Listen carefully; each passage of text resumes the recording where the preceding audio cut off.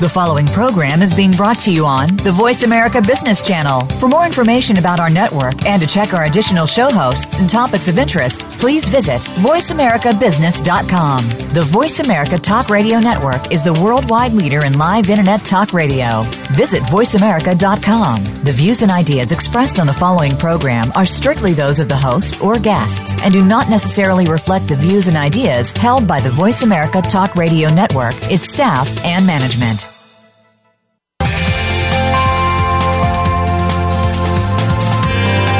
Welcome to a very refreshing hour of business talk.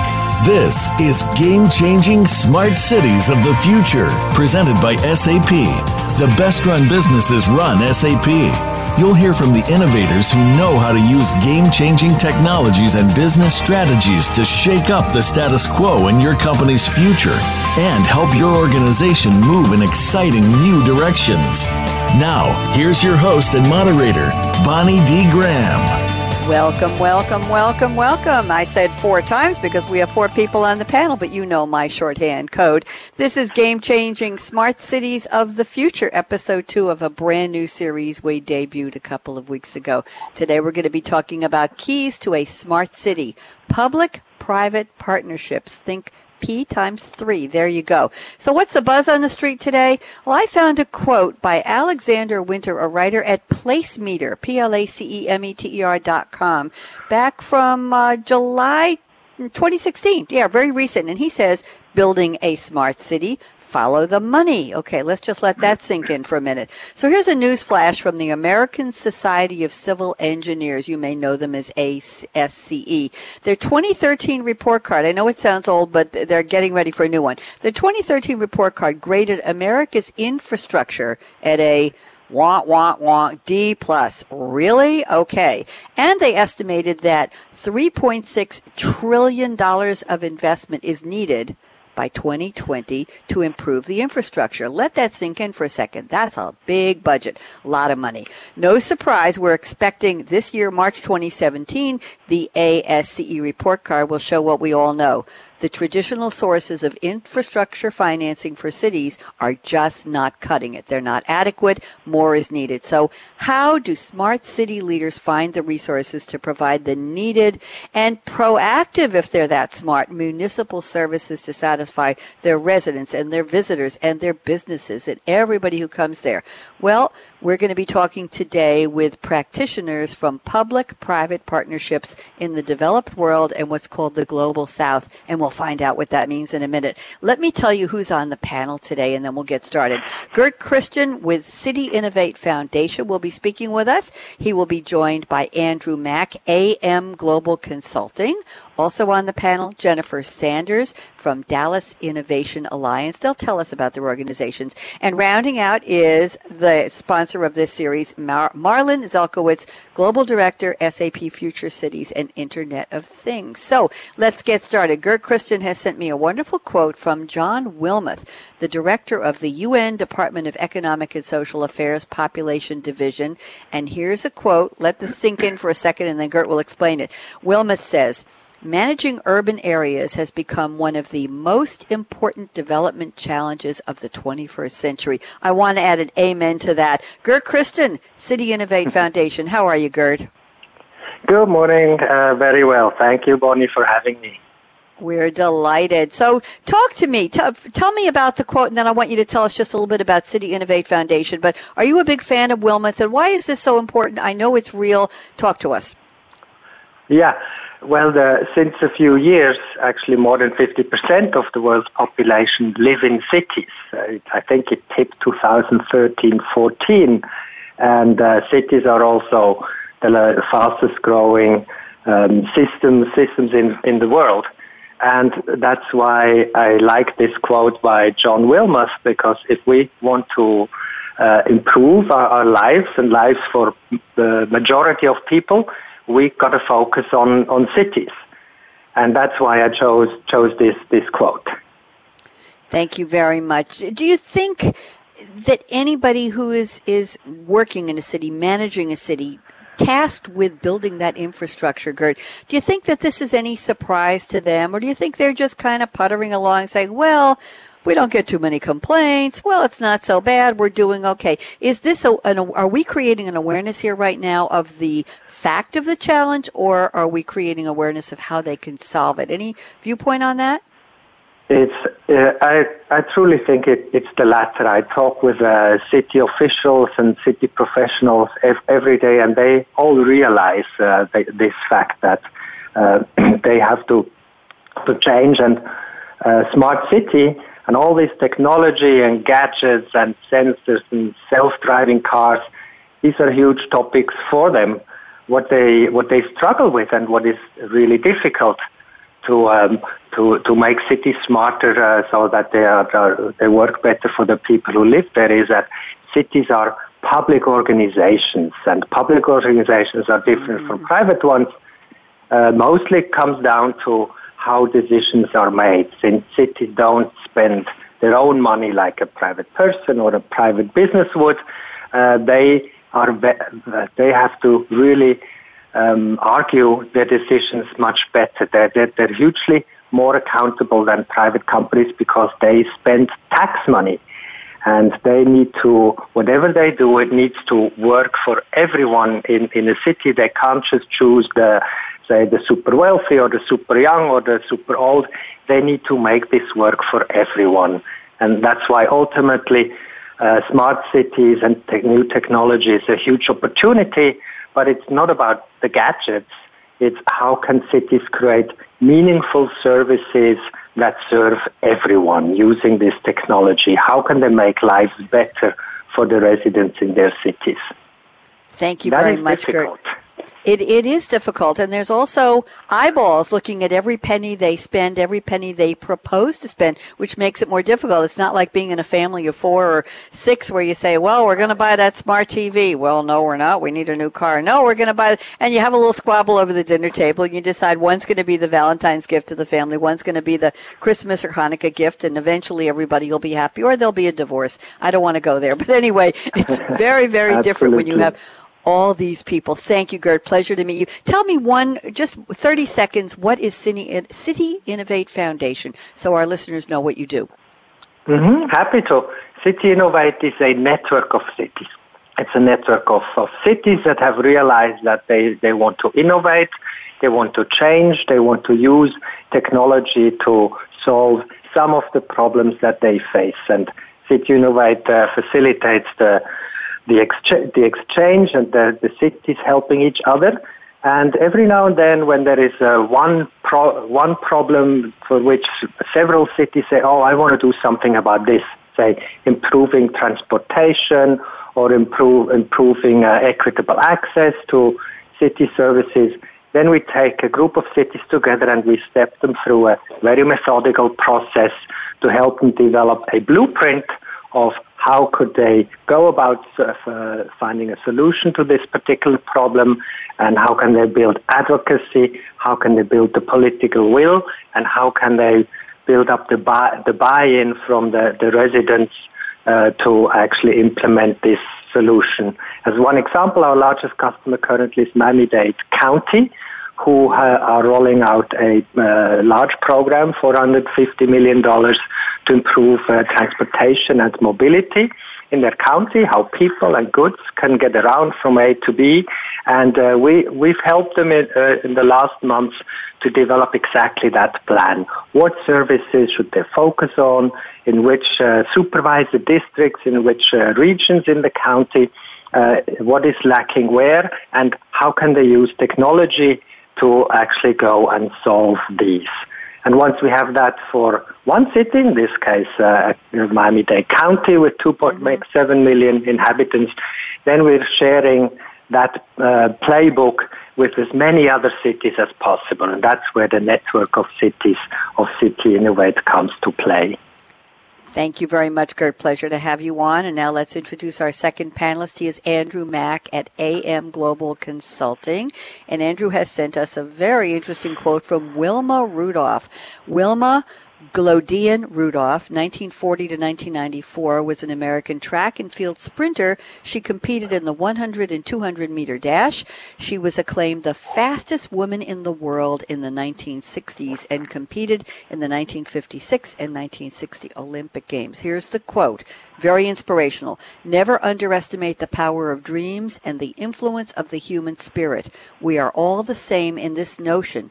The potential for greatness lives within each of us. Andrew Mack, pleasure to welcome you. How are you today? I'm great, Bonnie. Thanks very much. We're delighted. Talk to me. You a big fan and follower of the fastest woman in the world? Well, she may still be. I don't know. Talk to me. It's a funny thing. I'm a person who likes sports. I grew up playing pretty much every sport you can imagine. And so I came across this quote. I don't even remember where. But it really spoke to me. This is Wilma was a woman who grew up with disability. She couldn't walk. She wore braces on her legs when she was a little kid, and she was a African American and a woman in the 50s, and achieved amazing things. And I found the quote really very meaningful, really very inspirational. It is. Now, why don't you relate it to our topic of keys to a smart city, talking about public-private partnerships? Where is this greatness within us? How are we going to tap into that? Well, it's interesting. I was thinking about some of the things that Gert was saying, and, it's really true that cities are not primarily a collection of buildings. Cities are really a collection of people, right? And so when I was thinking about this in that context, I was thinking about it to say, one of the biggest things that we need is it's not a question of technology, it's not a question of tools, it's more a question of vision. And the vision for what the future can be like, the vision for how we can get along and how we can move along together and how we can collaborate and build a kind of common future. That's what cities are really about for me. And I was thinking about some of the challenges that we face in cities. And they're, whether they're challenges around infrastructure, challenges around getting from point A to point B, they're challenges around security, they're challenges around how we interact. And so a big piece of this is, do we have the vision to see, and can we communicate that vision to others in a way that gets them on board, gets them, if you will, running in the same direction? And we've seen this all around the world. Some examples that come to my mind from our recent work. We've done a bunch of work in Colombia of late, and the city of Medellin is a perfect example of a city that has not only tremendous technology, but it's an incredible vibrancy about it nowadays. When you go, you really feel it. There's a sense of commonality of mission. There's a sense that people are not just that they have technology, but that they're using it, and that they're all kind of going in the same direction. And I think that's tremendously powerful. You got to go and see it. It's a place that we oftentimes in the United States associate with the drug wars of the 1980s. The place is unbelievable. It's booming. It's got tremendous physical infrastructure, tremendous tech infrastructure. Just a really neat place. Very impressive. Very cool. And speaking of impressive, I like the way you use the word running in a sentence very aptly just now, Andrew. Andrew, why don't you spend just 1 minute telling us what AM Global Consulting does? Sure. AM Global is an 11-year-old, 11-and-a-half-year-old consulting firm based here in Washington, D.C., and we work primarily with the Global South. We work with companies, nonprofits, donor agencies that want to do more and better work in the Global South. We focus on new market entry for companies that have products that they'd like to get into and understand. And we're very much of a social company. Our goal is to look for the win-win in all of this. So doing a lot of work with groups that are trying to find the positive benefits of the things that they're doing. We do a lot of corporate social responsibility and community engagement projects as part of what we do. And we build a sense of the social benefit of the products that people are bringing into the Global South, into all of the projects that we do and all of the work we do. We've worked with all manner of companies from Chevron and Oracle and Motorola at the very high level, all the way down to startups and with nonprofits, large and small. And we specialize in work with the Global South, especially Latin America and Africa. A big piece of our goal is to try to make sure that the partnerships and that the economic growth aspects of all of what people do come out. As you probably know, that oftentimes what is best for Kenya is also best for the private sector working in Kenya. And we think that there's a tremendous amount of opportunity there, and oftentimes a lot of money left on the table for both sides. So when you're talking about a public-private partnership, you're talking about government that needs things that the private sector is bringing, and private sector that frankly needs good government services. And we think that there's a lot of opportunity for real win-wins. In fact, we were just yesterday with a client at the World Bank talking about a public-private partnership that we're trying to help them build with one of our clients around emergency preparedness and fire safety.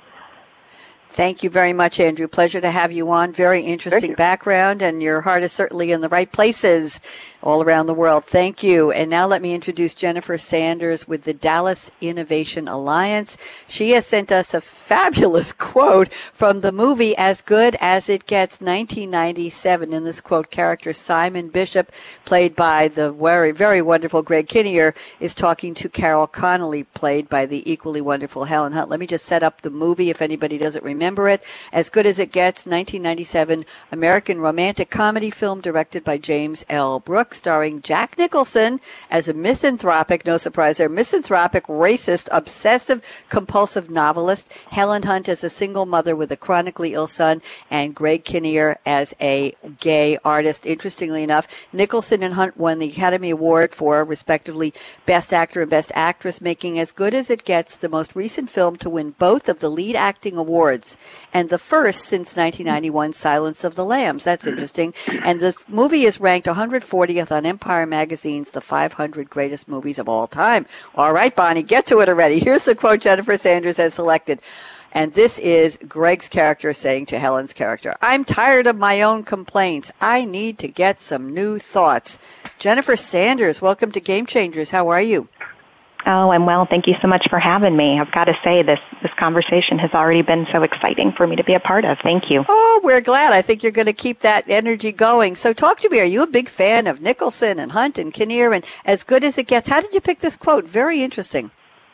You know, it's a little bit tongue-in-cheek, and I wanted to go a little left field on the quote, but I think you know, the movie is wonderful, but this line has always stuck out to me. And I think, you know, what it represents to me as it relates to smart cities is, you know, cities all over the world are facing a lot of the same challenges, and I think, you know, have been, you know, to some extent really running into brick walls on how we solve this. And it really speaks to the need for cities to innovate, not just in their thinking, but in overall structures and processes and how we approach these problems. And I think Smart Cities really offers the opportunity to really take that different look and different perspective, and certainly bringing together all the different stakeholders through public-private partnerships, you can really get that best minds approach and those varied perspectives that drive that innovation. Very interesting. So do you think cities are saying, oh, we're so tired of finding out we got a D+ on the report card. When is it going to get better? What's going to happen? How are we going to get smart about being a smart city? Do you think they're saying this, or do you think they're just saying, damn, we got to get moving, and not realizing they're complaining about the same thing? Maybe I'm going in circles here, but what do you think? Well, you know, I think a lot of the demand is also being driven by citizens. I mean, I know in Dallas, you know, everyone's, you know, you hear the same. I think if you survey, you know, any city, you know, in the country, certainly, two of the top three concerns are going to be pretty consistent. One is going to be traffic or transportation. The other is going to be public safety. And in Dallas, you know, the budget, you know, we talk about financials. You know, one of the challenges is always, you know, how do you balance filling the potholes with taking a really forward-looking, you know, longer-term view on how we do this smartly and really prepare for the long haul. So I think a lot of it is being driven by citizen frustration, and that that momentum is driving everything. I know that, and it really speaks to what the other panelists have already said about, you know, we have to think about the ultimate end user. And I think cities, you know, often can get bogged down in the process and in executing a specific program without really thinking about ultimately the goal of everything that we do is to improve the quality of life of our residents. And so I think that's what's driving a lot of this.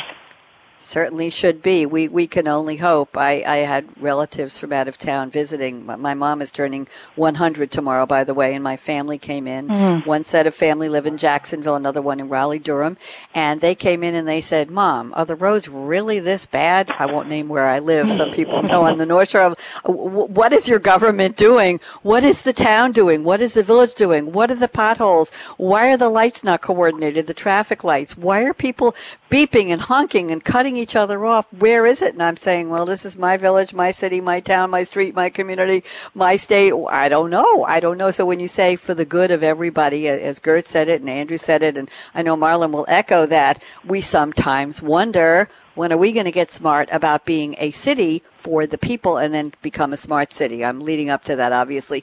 Jennifer, please tell us just a little bit about Dallas Innovation Alliance. What do you do? No, absolutely. So the Dallas Innovation Alliance, we're a nonprofit public-private partnership that was formed in September 2015. We were actually lucky enough to be included in the White House Office of Science and Technology Policy's Smart Cities announcement, where they also announced $160 million plus in federal funding to drive smart cities around the country.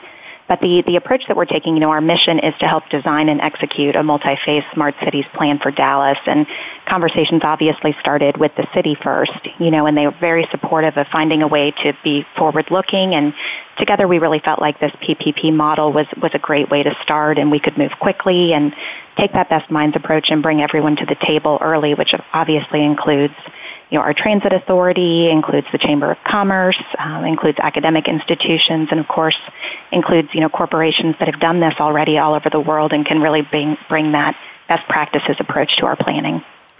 Thank you very much. Pleasure to have you on. And now let's turn to the lady who put this wonderful panel together, who is the sponsor of our series, Marlon Zelkowitz at SAP. And Marlon has sent us a quote from none other than Sir Isaac Newton, a little farther back in history, 1642 to 1727. He was a brilliant scientist and mathematician. He refined the laws of planetary motion. He wrote the most influential book on physics and designed a reflecting telescope. Would you believe he was still insecure? He had low self-esteem. I don't even know if they were talking about that in the late 1600s. He said the most famous story told about him never actually happened. I have to dig into that. I didn't pull that up in my notes. Here is the quote. Marlon, this is so timely. We won't make it political, but it will resonate with everybody listening right now because we are live. And what is the date today? January 31st, 2017. I rest my case. Here's the quote. We build too many walls and not enough bridges. Oh, my. Marlon Zelkowitz, welcome to the second episode of your new series. How have you been? I'm doing great. Thank you so much for helping us put this show together. I'm delighted to say this quote to me spoke on so many levels. So many cities in the world, whether in the global south, in Europe, in the Americas, are built around rivers, on them, near them, by them. And bridges are really important. They link the people and they enable commerce to flow in between the different sides of the rivers. So bridges are so important for communities, for society, for the economy, for helping to improve people's lives. So when I saw that part, I thought, wow. And then I thought, ooh, look at all this amount of money that we need to invest just in the United States alone to improve our infrastructure, and that includes bridges. And as we know, a few years ago, we had a really sad incident where a bridge actually fell apart while cars were driving over it. And I thought, what if we could improve that? What if we could have sensors in the bridges and prevent those kinds of accidents? And so bridges are really important, and keeping them safe are important to keep citizens safer and improve people's lives. On the other side, I don't want to comment on walls because I think enough has been said in recent days, so we'll just leave that aside. Thank you very, very much. That's interesting about SMART, about the safety issue and the bridge knowing when it's not safe and warning people before they get there. Wouldn't it be a beautiful world? Is that already being done with Internet of Things and AI technology already, Marlon? Is there any place that has that kind of preventive analytics, predictive analytics for bridges? Well, I think we're starting to see some of those projects being tried out, and I don't think they've scaled yet. And there's a lot of pieces that need to happen and be put in place for them to be, as we pointed out, for them to be viable. So there've been some testing, putting sensors in bridges to be able to detect when there's vibrations and when those vibrations could be dangerous. But you also need to have in place your network to connect that and to be able to analyze that data and consume that, and have the people who know how to address that working in the transportation department or whatever or the organization that runs the toll bridge who can maintain it. So I think we're on that path to move in that direction. I think it's a wonderful vision, and like putting those kinds of ideas out there because I think it's just so important for all of us. Absolutely. And while you were speaking, Marlon, you know what I did. I Googled smart bridges with safety sensors, ? And came up with some interesting articles that date back to 2009 in Scientific American. Engineers are deploying sensors to monitor the condition of some of the bridges, blah, blah, blah. There's one from the IEEE, the engineer, Spectrum, Smart Bridges 2013. Here's another one in cl.cam.ac.uk, Smart Bridges with fiber optic sensors. So if anybody's curious, there's one in the Wall Street Journal. Back in 2009, they were still saying, when is this going to happen? Interesting. Very, very If I might add one more point, typically those kinds of projects happen in the course of new construction or repair work, so they don't necessarily happen straight from the get-go. And so there is a significant, and this is the topic of today's talk, there's a significant investment that's often required to take an existing bridge and to make it smart like that. For a new bridge, I think it's much easier. For new construction, you can plan that into your program. Very well put. Thank you very much, Marlon. So after the fact, after the accident, after the OMG, how smart can we make the bridge? Very interesting. Great start to our conversation, and we're going to have a little more conversation right now. We call it our What's in Your Cup Today icebreaker, so we can get to know our panelists a little bit up close and personal. So I'm going to give you each, let's take about 30 seconds and tell me if there's something really interesting in your cup that you're drinking during the show, or what's your favorite drink that makes you smile. Gert Christian, and where are you calling from, please? Okay, I'm calling from my home city, San Francisco, California, and my cup has to be an espresso drink. Can't leave the house in the morning without one or two of those, and made sure that at the office we have the same machine so that my cup of coffee can keep me going all day long. There you go. I have an espresso also. Mine is red. It matches the red quartz countertops in my kitchen. I love red. I'm a redhead too. Oh, really? Well, I knew I liked you, Gert. The red ones make the best coffee, no doubt.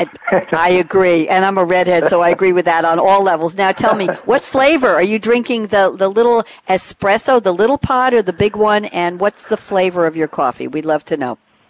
Okay, so my favorite is the purple capsule. I think it's called Arpeggio or something like that. And I'm a cappuccino fan, so I got the milk frother, and early in the morning it's convenient because it's one button, and then the red machine mixes it exactly right. So I don't have to think much before my first coffee in the morning.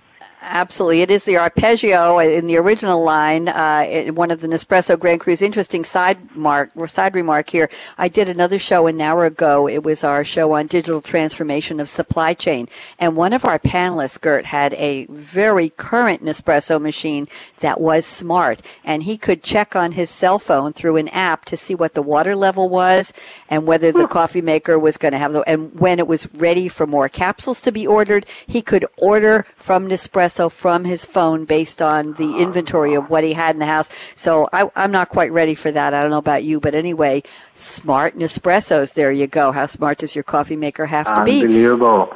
How about a coffee maker that knows what coffee you need right now? Absolutely. Yeah, well, I change from day to day, so it would be hard for it to keep up with me. Thank you, Gert. Andrew Mack, where are you calling from, and what makes you happy in your cup? Andrew? I'm calling from Washington, D.C., the DuPont Circle area, and what makes me happy in my cup, I think that the coffee in the morning I'm most longing to getting to these days is Sumatra Aceh. They make a really nice one, the Keurig pods, and in the evenings, gotta go with the whiskey. Balmore 17. I collect Scotch whiskey, so it's one of the things I really enjoy late in the day. What's your favorite Scotch whiskey? It depends on the day, depends on the time of year. This time of year, I love Balmore 17. I really like Balvenie as well. Two of the different kinds that I collect a lot of. But I have about 90 single malts at the house. Oh my goodness! Is that a whole separate part of the infrastructure? It's a whole separate room. It is an entire cabinet of infrastructure. Taller than I am, wider than I am, and deeper than I am, and yeah, it's great fun. Anytime you want to come by and do a little Scotch tasting, you're more than welcome in the D.C. area. Very interesting. I just interviewed on my personal radio show last night a woman who, with her husband, bought a farm on the Big Island in Hawaii. They didn't know what to do with it, so they decided to grow vanilla. And they are now, HawaiianVanilla.com is their website. Her name is Tracy and her husband is Jim Reddycop. You can figure that out. It's not the way it sounds. But she is going to start a distillery where she's going to make vanilla-flavored whiskeys. I'm just going to leave that one alone, but they exist. So I don't know if you're into vanilla-flavored whiskey, but you can check her website in a couple of years and see if they're doing it. So there. I'm a purist when it comes to Scotch, I got to say. There you go. Jennifer Sanders, Dallas Innovation Alliance. Where are you calling from, Jennifer, and what makes you happy to drink? Well, as you can imagine, I'm calling from Dallas, Texas, and your friend your guest is a woman after my own heart. I can't live without my coffee and vanilla creamer every morning. I'll tell her that. What flavor coffee do you add the vanilla creamer to? What's your favorite coffee? I brew espresso. Okay. I like it strong Yep, that's the way to go. But Powerful. I was just going to say my favorite, what makes me happy in my cup, though, is I often have yerba mate tea, which reminds me of a trip I took to Patagonia in Argentina a few years ago, which I think is one of the most naturally beautiful spots in the entire world. So it just takes me back. Lovely, lovely. Okay. And Marlon, where are you calling from? You in D.C. today, and what's in your cup? I'm in D.C. today. I have tea in my cup. Today, white tea with orange, but I'd much rather have a vanilla tea in my cup. I started drinking that when I was working in Poland, and I love it. It's my favorite, so we'll continue on that wonderful vanilla theme. There you go. Vanilla rocks. And I'm not drinking vanilla today. I'm drinking, as Marlon knows, a Cool Clear cup of Cool Clear water in a mug I can see into when I have a yellow straw. Why? Because it's been snowing like a banshee here in New York, but it's stopped, and looks like there's no accumulation of snow, which is great because my little sports car does not have traction in the snow, and I have places to go. So I'm very, very happy. So we're still hoping for a peak of sunshine through the clouds, a little gray and gloomy here. Marlon, was it snowing in D.C. this morning? No, not at all. Oh my goodness! It was like a whiteout here. You couldn't see for a little while, and now, thank goodness, it's just a little trickle. So I appreciate that. We're talking today with Gert Christen and Andrew Mack, Jennifer Sanders, Marlon Zelkowitz. Great topic. Keys to a smart city. I should say keys to your smart city wherever you are around the world. Public-private partnerships. P3. We're going to find out so much more when we come back. So don't even think of touching that mouse, that app, that dial. Michael, out.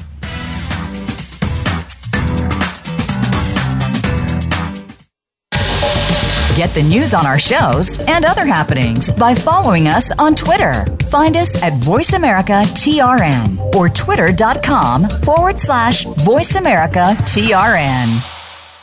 The digital world is moving faster than ever, and the future will be defined by how quickly city and local government leaders adapt to accelerated ongoing change. The definition of future success is being shaped by many factors, such as increased citizen and business demands for digital services, a growing variety of digital devices and sensors causing a data deluge, and increased volatility in politics and environment, coupled with constrained resources. Join our experts as they analyze and discuss how the digital world can lead to a better future for everyone. Game-changing Smart Cities of the Future is presented by SAP.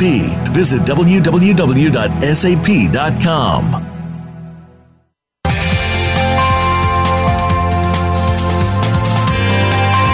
You're listening to Game-Changing Smart Cities of the Future, presented by SAP.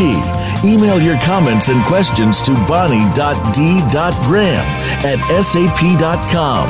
And you're invited to tweet during and after the live show at Twitter #SAPRADIO. Now, let's get back to Game-Changing Smart Cities of the Future. Indeed, here we are speaking with Gert Christen of City Innovate Foundation, Andrew Mack at AM Global Consulting, Jennifer Sanders at Dallas Innovation Alliance, and Marlon Zelkowitz at Internet of Things and Global Director of SAP Future Cities at SAP. We're talking today about the keys to a smart city, public-private partnerships. We're going to kick off the roundtable. We're going to go real fast around the table, cover a lot of topics. Gert told me the following in his notes before the show, and this is where we will start. He says, smart cities are not about gadgets, they're not about sensors, and they're not about self-driving cars. Go ahead, Gert. Why don't you expand that? They are not. But what all these gadgets, sensors, self-driving cars represent, it's an avalanche of new technologies from private industry that kind of arrives at the doors of City Hall, and there's many companies that say, take my gadget or take my sensor or take my self-driving car, and it's going to solve you a lot of problems in your city. But it doesn't work that way, because cities need to bundle these into proper services, and cities always need a policy, a regulative, a reason to do things. But what this new technology does, it's really a disruption to the ways how cities have operated.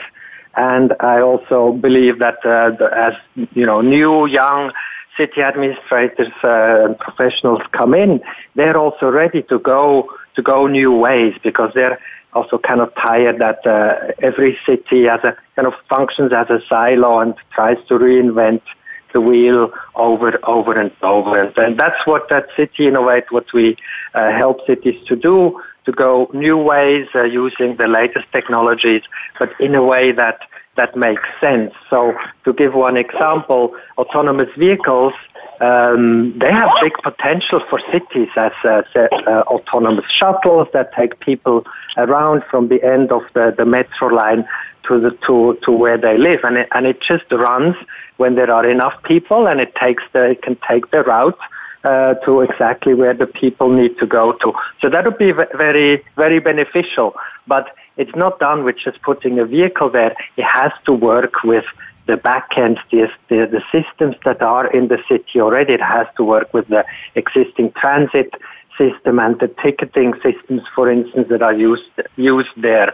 So it has done right. All these new technologies can have a really big positive impact. But getting it right is something that for cities is a new way that they need to go. And what we're proposing is why don't cities work together so that they can exchange notes and share piloting and so on. And public-private partnerships are an excellent vehicle to get this done. Thank you very much. Let's go on to Andrew Mack. Andrew, please add to this topic. Thoughts on what Gert just shared? Sure. I think what Gert says is spot on. I mean, if you look around the world, we tend to see cities as autonomous units, and in fact, they have a lot in common. I can remember being stuck in really awful traffic jams in Jakarta and Mexico City and Nairobi, and they're remarkably similar, right? And so anything that we can learn and any technology that we can employ that's going to deal with things like traffic management in a smart way is going to affect people not just in the one city, but all around. I also think about how a lot of this is based on trust. You know, we're moving into kind of a next economy, one defined by networks and trust, and a lot of smart cities is around data and how we use data, and it requires that people trust their government, trust their ability to have the data used in an appropriate way, and I think that's another piece of it, is making when Gert says it's not just about the devices, I couldn't agree more. But we need to make sure that we get those devices into people's hands so they use them and so that they trust them. I think that's going to be a big piece of it. Otherwise, we may find that down the road we've invented the perfect mousetrap, but people aren't comfortable using it because of the way that they feel that they've lost control of their data. Interesting. Jennifer Sanders, please join us. Thoughts? Well, gosh, just to piggyback on what Andrew said, I mean, I think it's so important to clearly communicate the uses and really the benefit to citizens of sharing that data and doing that up front. Because if you think about in the corporate setting, you know, every time I click that terms of use button, right, on whether it's iTunes or AT&T in my case, you know, I know that the value of what I'm getting is worth, you know, turning over whatever data is being utilized, and it's being used to make my experience stronger. And I think with cities, you know, that's exactly the same thing. So as cities undertake these big data programs and these smart initiatives, I think being extraordinarily clear up front, and I think that public education has to come prior to the execution and the launch of these initiatives, and I think citizens feel, you know, exponentially more comfortable with it and know what the ultimate outcome is, whether that is, you know, improving public transit or other services that the city provides. And then just to touch on what Gert said around, cities sharing information, I have to say that, we're still a relatively young organization, but I have been so heartened with the outpouring of information coming from other cities and looking to collaborate and really sharing not just the successes, but being very, very honest about what they would do differently, because I think every city is learning to fly the plane while it's in the air regarding this. It's really uncharted territory, and every city wants the next city to be able to move more quickly. I want the cities that come after Dallas to have all the information they need to execute as quickly as possible, because we all benefit from that. Thank you. Marlon, join us. Thoughts? Yes, I think we've had some really great observations from our esteemed panelists, and I thank them. Everything from integrating information across silos is critical to success. We need to focus on the outcomes, the benefits to the citizens when we're putting together these projects. We are definitely, most absolutely in uncharted territories. And one thing Jennifer just said that I'd really like to highlight, cities do collaborate. They are willing to share their experiences with other public sector organizations, whether it's local government, regional government, state government. You even see in the United States, the state of Illinois working with the smaller municipalities as well as the counties in the state on these smarter projects. I think that's really an interesting feature of government and public sector. You certainly don't see that happening so much in the private sector with, for example, the auto manufacturers. You don't see BMW and VW and Ford and GM all collaborating together to build the next smart car, for example. So I think that's a unique feature of public sector, and it benefits us all. Thank you very much. Good first topic. I'm going to move quickly to some notes from Andrew Mack. Andrew, I'm just going to pull up a couple of headlines here that all go to our topic, and then you can expand for about 2 minutes, and then we'll move around the table. You say a couple things. Number one, partnerships are not the next best thing. They are the now thing, and they are everywhere. Then you say real partnerships need to be mutually beneficial for firms and for the individuals that drive them. And you have two interesting mirror images of each other. You say partnership is the oldest technology, and technology is all about partnerships. I love the way this all wraps up, I think, in one nice package. So, Andrew, talk specifically. Partnerships aren't the next best thing. PPP, that's our topic. Go ahead. Sure. I mean, if you think about it, we have tremendous opportunities because we have tremendous common needs, right? Everybody in a city context, whether they be in the private sector, whether they're studying at the university, whether they are working in government, they all have a lot of the same needs. They need good water, they need good they need to be able to move easily from one place to another. And we didn't even talk about the bridge that I thought we might talk about earlier, which is all around technology and internet and telecommunications and things like that. Because that's, in some ways, the infrastructure bridge that is replacing all other bridges, right? My sense is that the wave of the past, which was much more autonomous, my company competing against your company, my government competing with one city for talent against another city, is really, we're going to really see a change in the way that we're organized, that we know we need to collaborate much more closely. The partnerships must be mutually beneficial in two ways. Number one is if I'm going to ask for a corporate to partner with me as government, I need to make sure it's worth their while. And I need to be able to talk their language. There's an old saying we use a lot at the firm from Liberia and West Africa: to speak to the fish, go underwater. You really need to have mastered the language of your partner so that you can talk about the same things using the same language. Oftentimes, governments tend to think of things in very long term, in very, very, very large chunks of time. NGOs the same way, whereas the private sector is looking to say, what can I tell my board that I'm doing in the next 3 months? So that's an important piece of it. And you talk about the idea that partnerships are really, they're about organizations, but they're also about individuals. I, as an individual, need to know that I'm going to get promoted for the work that I'm doing. And so we want to organize our partnerships in ways that show not just that there is progress, but that give the people who are doing the hard work of the partnering, give them visibility. Now, you talked about this. I mentioned that partnership is the oldest technology, and technology is all about partnerships. And if you think about it, society is a partnership. So, coming together to try to solve our collective problems, otherwise we'd all live by ourselves.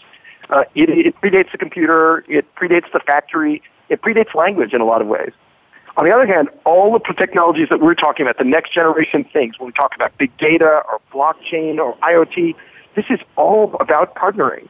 Because really what it comes down to is we're all partnering around a platform. We're agreeing to let each other use common data.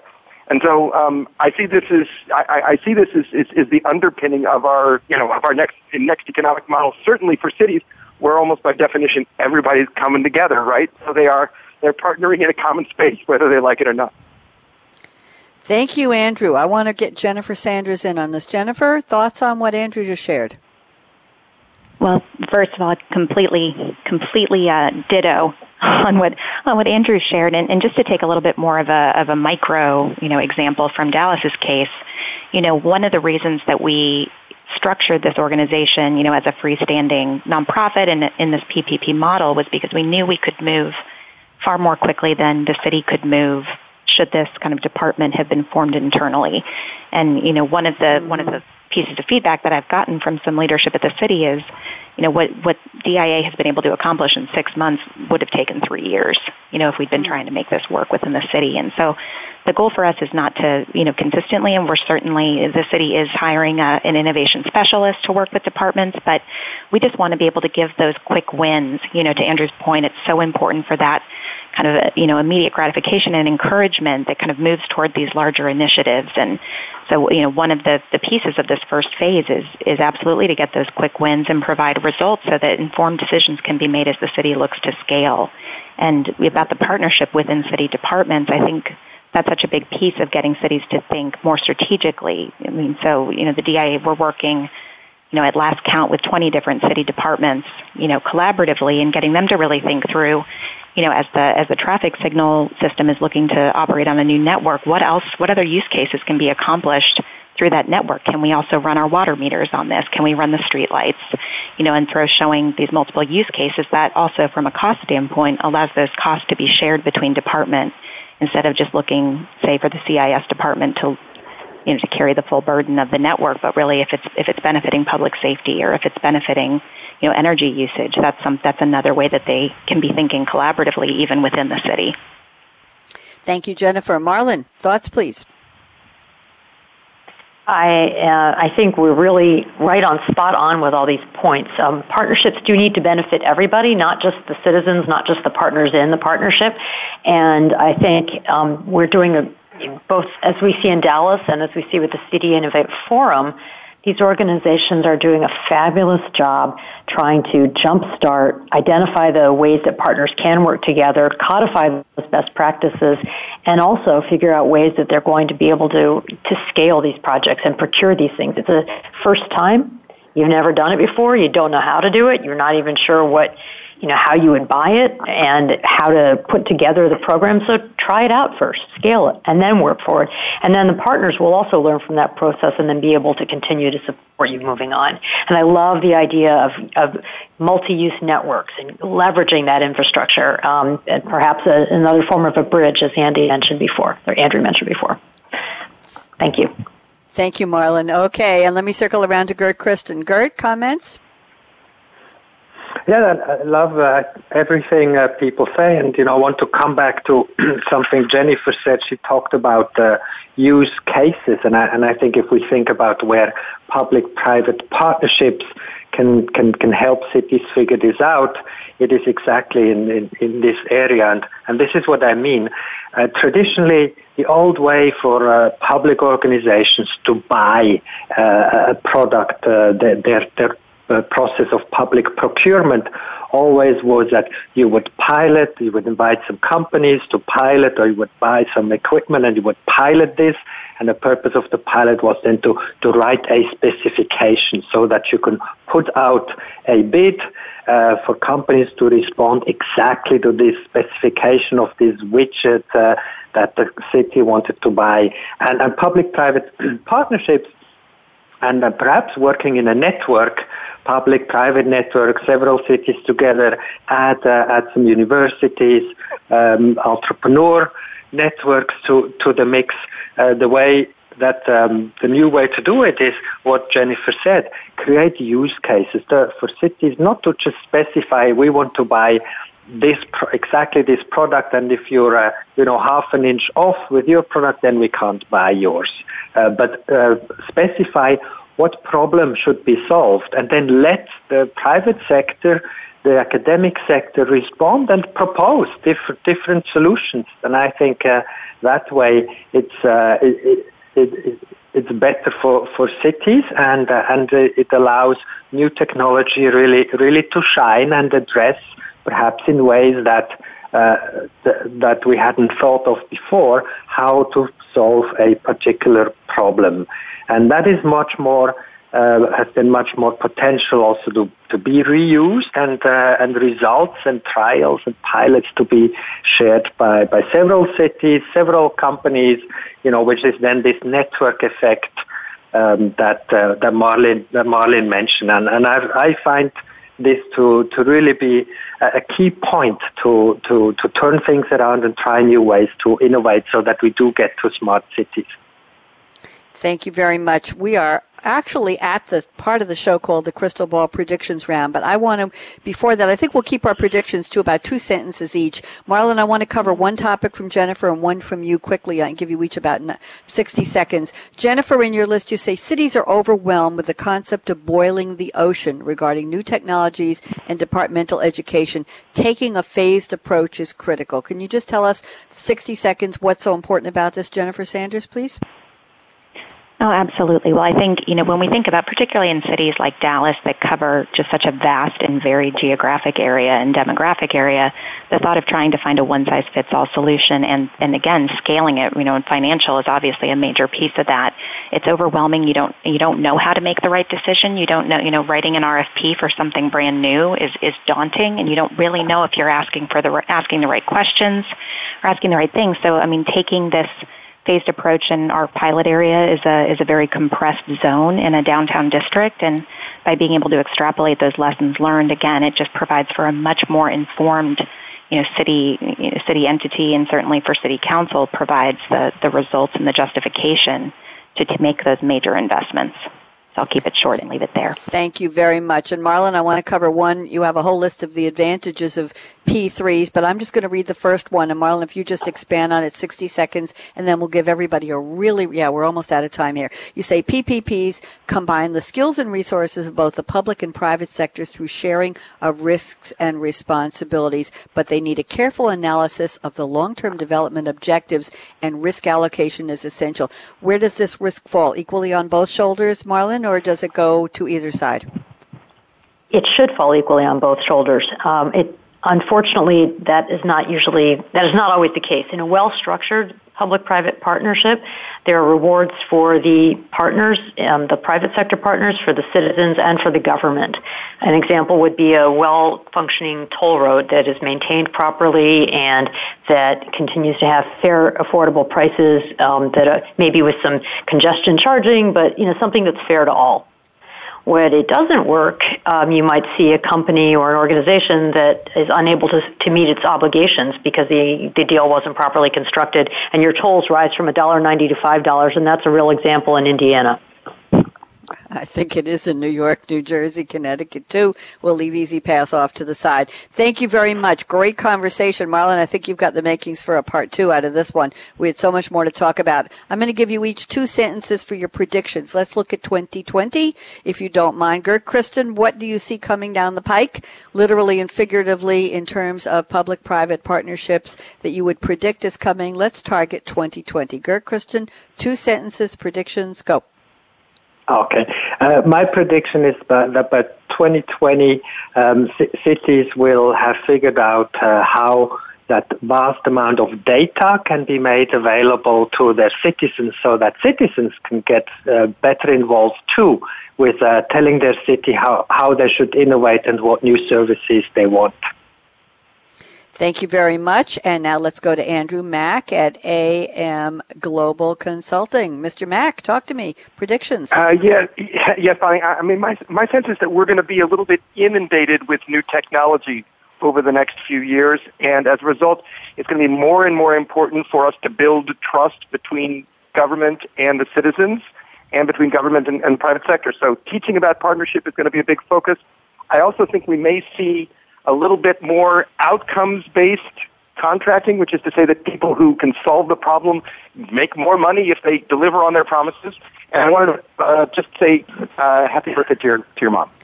Oh, thank you. 100 is a big deal. You kind of know, you think. It's a mazel tov to her, and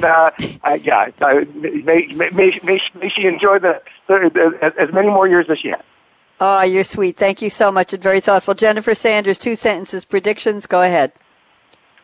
Well, I think that cities that undertake an aggressive approach, particularly with PPPs today, will reap enormous economic benefits by 2020, and not just economic, but I think the social benefits, can't be underestimated, particularly as it relates to more consistent and ease of communication with citizens, as well as that service delivery component, particularly in underserved communities. Thank you very much. Yeah, we didn't talk about underserved communities, another topic. Marlon Zelkowitz, talk to me. Predictions, I can give you 2 sentences, tops. Go ahead. Some cities are going to find a way for them to find a way to monetize data, and they're going to be able to make money from that for the city itself. Good. Okay, I like that. Marlon, quickly, what's coming up next in 4 weeks from today on your next episode? A quick preview? Got one? Well, I'm hoping it's going to be part 2 of public-private partnerships because we've barely touched the tip of the iceberg. Now, whether we can do that live or need to record because it's the day after a holiday in the United States, I do not know. I think this panel will be able to hit the ground running, whether it's the day before, after, or during a holiday. I think they're all ready to go. Thank you, Gert Kristen. Thank you, Andrew Mack. Thank you, Jennifer Sanders. Marlon, wonderful. Michael and the Business Channel team, thanks for getting us on the air and keeping us there. And it's snowing here again. Stop. Here's my call to action for all of you. Fasten your seatbelt. By the way, we have Adopt a Highway here, and I think that's a little bit of a public and private on Long Island. You see signs, Adopt a Highway, in certain dress shop adopted this mile of the Long Island Expressway. It's still the world's biggest parking lot. I rest my case. Fasten your seatbelt, whatever you're driving. What are you waiting for? Go out, even in the snow, and be a game changer today. Bonnie D. Graham signing off. Talk to you tomorrow on Coffee Break with Game Changers, 11 a.m. Eastern, right here on the Business Channel. Bye-bye. Thanks again for tuning in to Game-Changing Smart Cities of the Future, presented by SAP. The best-run businesses run SAP. To keep the conversation going, tweet your questions and comments to Twitter #SAPRADIO. Please join host Bonnie D. Graham again Tuesdays on the Business Channel. We wish you a positively game-changing week.